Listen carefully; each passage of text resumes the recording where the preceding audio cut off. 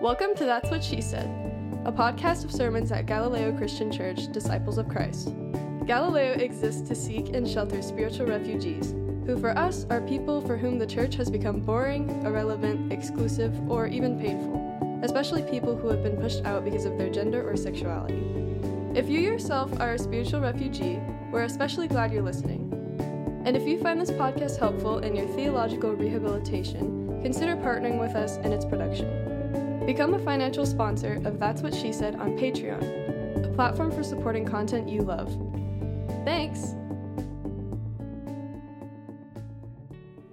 Hi, church. My name is Lauren, and my pronouns are she, her. Tonight we are continuing in a series called Astounded, wherein the crowds are astounded at Jesus because he speaks as one with authority. Oftentimes in Matthew's gospel, Jesus' kind of authority is juxtaposed with that of the religious leaders' kind of authority. And in tonight's reading, we will see just that. Our story begins just after Jesus has healed a man with a withered hand. And in response to this healing, the religious leaders, Matthew 12, verse 14, went out and conspired against him how to destroy him. And this is where our reading for tonight picks up. Matthew 12, verses 15 through 32. When Jesus became aware of this, that is, when he became aware that they were conspiring against him, how to destroy him, he departed. Many followed him, and he cured all of them. And he ordered them not to make him known. This was to fulfill what had been spoken through the prophet Isaiah. Here is my servant, whom I have chosen, my beloved, with whom my soul is well pleased. I will put my spirit upon him, and he will proclaim justice to the Gentiles. He will not wrangle or cry aloud, nor will anyone hear his voice in the streets. He will not break a bruised reed or quench a smoldering wick until he brings justice to victory. And in his name, the Gentiles will hope. Then they brought to him a demon-possessed man who was blind and mute, and he cured him, so that the one who had been mute could speak and see. All the crowds were amazed and were saying, "Can this be the son of David?" But when the Pharisees heard it, they said, "It is only by Beelzebub, the ruler of demons, that this man casts out the demons."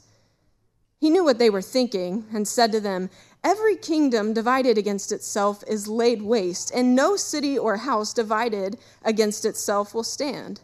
If Satan casts out Satan, he is divided against himself. How then will his kingdom stand? If I cast out demons by Beelzebub, by whom do your own exorcists cast them out?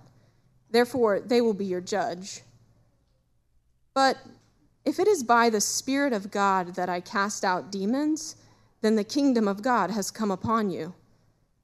Or how can one enter a strong man's house and plunder his property without first tying up the strong man? Then indeed the house can be plundered. Whoever is not with me is against me, and whoever does not gather with me scatters.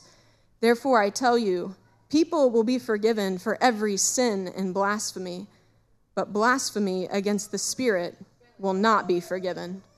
Whoever speaks a word against the Son of Humanity will be forgiven, but whoever speaks against the Holy Spirit will not be forgiven, either in this age or in the age to come. This is the word of God for the people of God. Thanks be to God.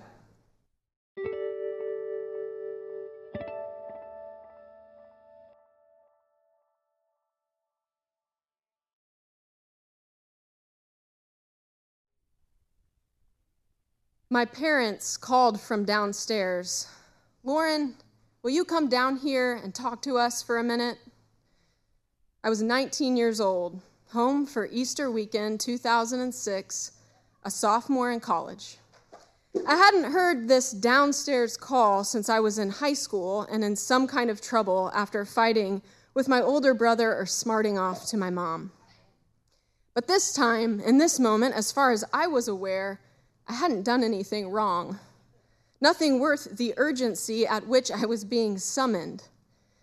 I made my way downstairs, turned the corner and into the living room, and there my parents were, seated. My dad in his chair and my mom on the far end of the couch.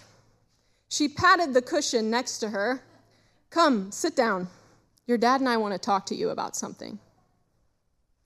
I sat down next to my mom, and I looked up at my dad, curious. "Lauren, we are really worried about you. Something doesn't seem right. You don't seem like yourself, and we just want to check on you. Are you okay? Is there anything wrong? Can we help you in any way?" I felt so seen and so scared, so I did the only thing I knew to do and grabbed the neck of my shirt and pulled it over my face. Like a small child playing hide and seek. Maybe they couldn't see me this way. "Are you depressed?" my dad gently asked. I couldn't speak, but I nodded. "Yes."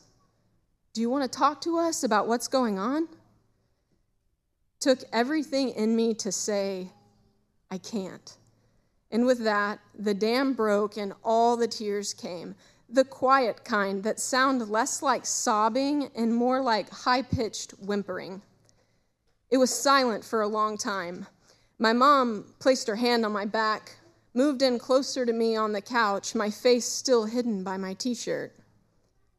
"Honey, do you like girls more than boys?" I froze. I couldn't move, I couldn't speak, I couldn't do anything. I was completely still. I had no intention of sharing this with my parents, with anyone, but it was like my body had kept silent for so long, and I physically just couldn't do it anymore. It was killing me, and they knew it. So finally I nodded. Yes. The room was silent, and I had no idea what they were going to do or say next. It's hard to know when you're from the Bible Belt, surrounded by the lingo, "That's so gay," and other words or phrases I can't bring myself to say aloud. I have never felt more like a bruised reed in a smoldering wick, so vulnerable and fragile. I felt like I was at the mercy of my parents' response, which had the power to break what was already so bruised and snuff out what was already a faintly burning wick in me, or the power to bind up with loving embrace and gently blow a tender ember into a flame anew. I imagine we all have these kinds of experiences, ones in which the circumstances of life, whatever it might be, have left us bruised, reduced to a small ember. And we aren't sure how this particular episode of our life's story will end. We're not sure if we're on the brink of restored and aflame or broken and extinguished. And we get the sense that we're at the mercy of someone else, and that the trajectory of our relationship with them rests heavy on this moment. The prophet Isaiah in chapter 42 had imagined an agent of God, one who would use his authority not to break a bruised reed or quench a smoldering wick. In my own bruised reed, smoldering wick moment, I could have used the assurance of someone like that. I'm sure many of you could too. Ted Lasso, spoiler alert. It makes me think of the recent episode in Ted Lasso where queer Colin and Captain Isaac have a conversation in Colin's doorway. Isaac wants to know what took Colin so damn long to tell him the truth about who he was. Colin responds, "It's nothing to do with you. It's about me. I was 99% sure that you'd support me, but the 1% chance that you wouldn't, it scared the shit out of me. And that's 99 to 1. I imagine many of us don't carry around those kinds of odds." In our text tonight, Matthew picks up this ancient Hebrew scripture, Isaiah 42, and drops it in the middle of his own narrative, as if to say, you remember the characteristics of that Isaiah 42 agent? The one that had all that spirit-filled authority, who would not use his power to break a bruised reed or quench a smoldering wick, but instead bring justice to all people? Well, that's what Jesus is like. That's Jesus. Whether it's downstairs in the living room, the coffee shop, the support group, the classroom, the Capitol, that's what Jesus is like. One who won't break what's bruised, quench what's barely flickering. But that's not how everyone sees him. Just after Matthew's Isaiah 42 mic drop, the religious leaders walk back onto the scene and use their stage presence to accuse Jesus of being the exact opposite. Jesus has just given a man his sight and his voice. Everyone is amazed. They're astounded, literally beside themselves. And the religious leaders respond by calling Jesus the ruler of demons. They had done this before in Matthew 9, but Jesus just went on his way and continued to do what Jesus does, binding up the broken and fanning smoldering wicks to flame. But here they do it again. He's Beelzebub. He's the ruler of demons. I mean, you can't get any further from Isaiah 42 than that.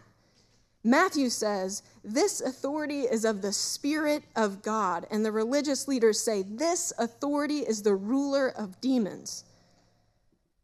The other week, I learned this new word, catastrophizing.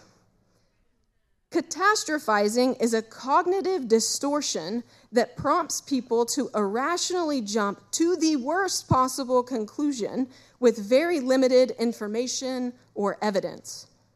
That's what I see the religious leaders doing here, catastrophizing Jesus' life and the Spirit of God to such a degree that they see all these glorious, beautiful, astounding acts of God and call it demonic. Call him demonic. It wasn't there, but I imagine that was painful to hear after you've poured out your entire life for the sake of other people. I imagine those words left some bruises on Jesus. It's completely absurd, so incredibly out of line, and Jesus decides to give this conversation the time of day. He doesn't have to, but he does. He doesn't owe them, but he graces them with a conversation. And I have no idea how he does this so rationally, so logically. He doesn't wrangle, doesn't yell, but he lays it out for them. Number one, every kingdom divided against itself is laid to waste. If Satan casts out Satan, how would Satan's kingdom stand? In other words, Satan isn't that stupid. Number two, you guys have your own exorcists that cast out demons. Are they Beelzebub? And three,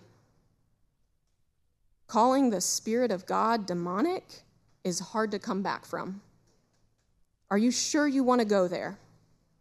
Say what you want about me, but calling the Spirit of God demonic, well, that's blasphemy and dancing awfully close to the edge of unforgivable.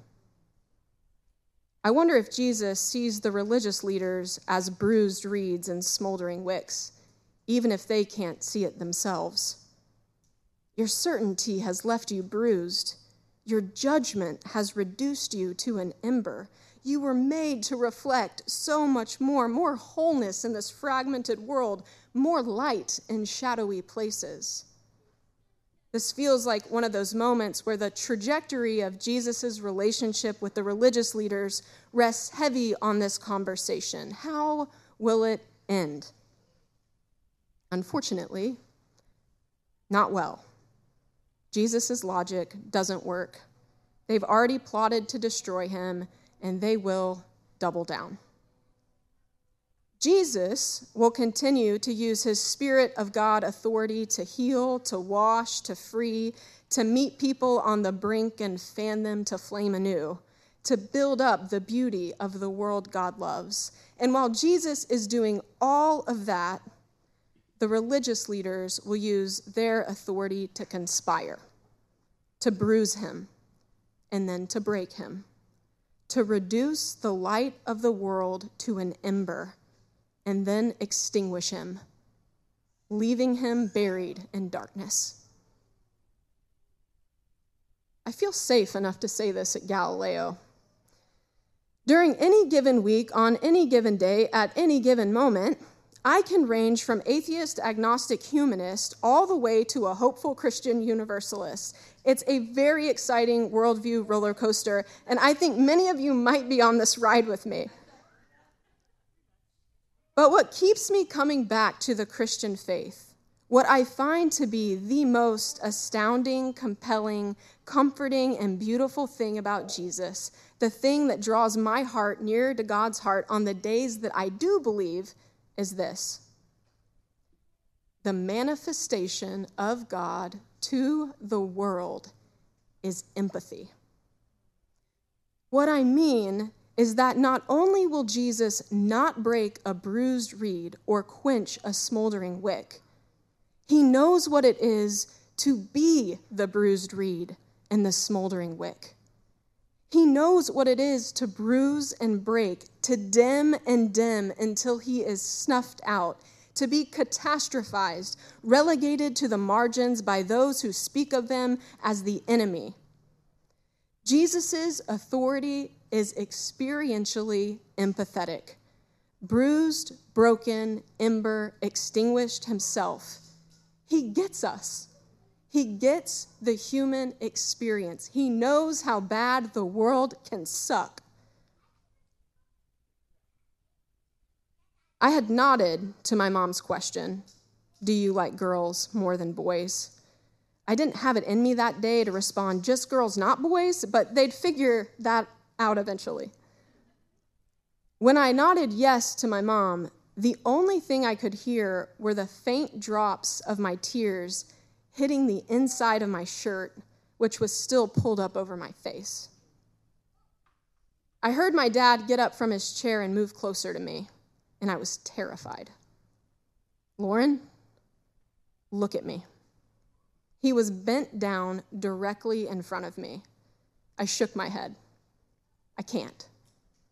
My mom gently placed her hand on my hand and moved the neck of my shirt down my face, where my eyes eventually met with my dad's. Your mom and I love you. Unconditionally.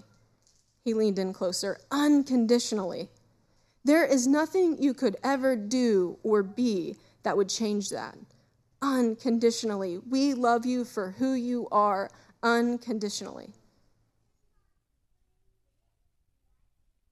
And then they just held me, like oxygen to a tiny ember. My parents would tell you they aren't the most religious or spiritual people, but that moment was the most incredible embodiment of the way of Jesus I have ever experienced. I've had a lot more of these conversations since I was 19, and they all haven't gone like this one. Instead, lots of catastrophizing, lots of talk of something really bad must have happened to you to be this way, and talk of the enemy has really gotten a foothold in your life. I've also had the privilege of hearing the spiritual autobiographies of many of you in this room. The moments you've mustered up all the courage you have to open up the door of your life to someone, whatever that might look like or be, knowing full well that the trajectory of your relationship rests heavy on their response to this moment, on the conversation you don't owe anyone, but that you've decided to grace the world with through a conversation when you're home from college, or a letter you dropped in the mail, or an email you've drafted 1,000 times, or a text you've been editing in notes before you copy, paste, send. And then you're snuffed out, confined to the very margins of your family or friends or church with catastrophizing talk of demons. Matthew, via Isaiah 42, said that this agent of God would bring hope. Where's the hope? I don't want to presume what is hope for you, but for me, it's been in finding a new church, new siblings in the faith. It's been in watching Steph and Kate or Deidre and Deanne get married, because I never knew that kind of life would ever be possible for me. It's been in watching children ring the bell or run around in the big red barn, knowing they'll be loved unconditionally. Unconditionally. It's been in attending a Galileo dance party, which is made up of mostly horrible dance moves, which makes me feel included with my own horrible dance moves. It's been in meeting parents of trans children who beam with pride when they talk about their kids and fight every day for them to grow up in a world where they won't be bruised and snuffed out. And on my best days, it's been in the faith that when the empathetic light of the world was extinguished, even then the Spirit of God fanned him to flame anew. And so too, the Spirit of God for you. Amen. Thanks for listening to That's What She Said. If what you've heard is helpful, consider becoming a patron of its production by joining our subscribers on Patreon. This podcast is preached almost always by our lead evangelist, Reverend Dr. Katie Hayes. Galileo Church has 5 missional priorities. We do justice for LGBTQ+ people and support the people who love them. We do kindness around mental health and mental illness, and we celebrate neurodiversity. We do beauty for our God who is beautiful. We do real relationship, no bullshit, ever. And we do whatever it takes to share this good news with the world God still loves. To support our missional priorities, go to galileochurch.org and click on Share with Us. You'll have options to contribute through Venmo, PayPal, or your bank account. And if you're kind enough to share your contact information with us, we'll continually send you thanks. Peace.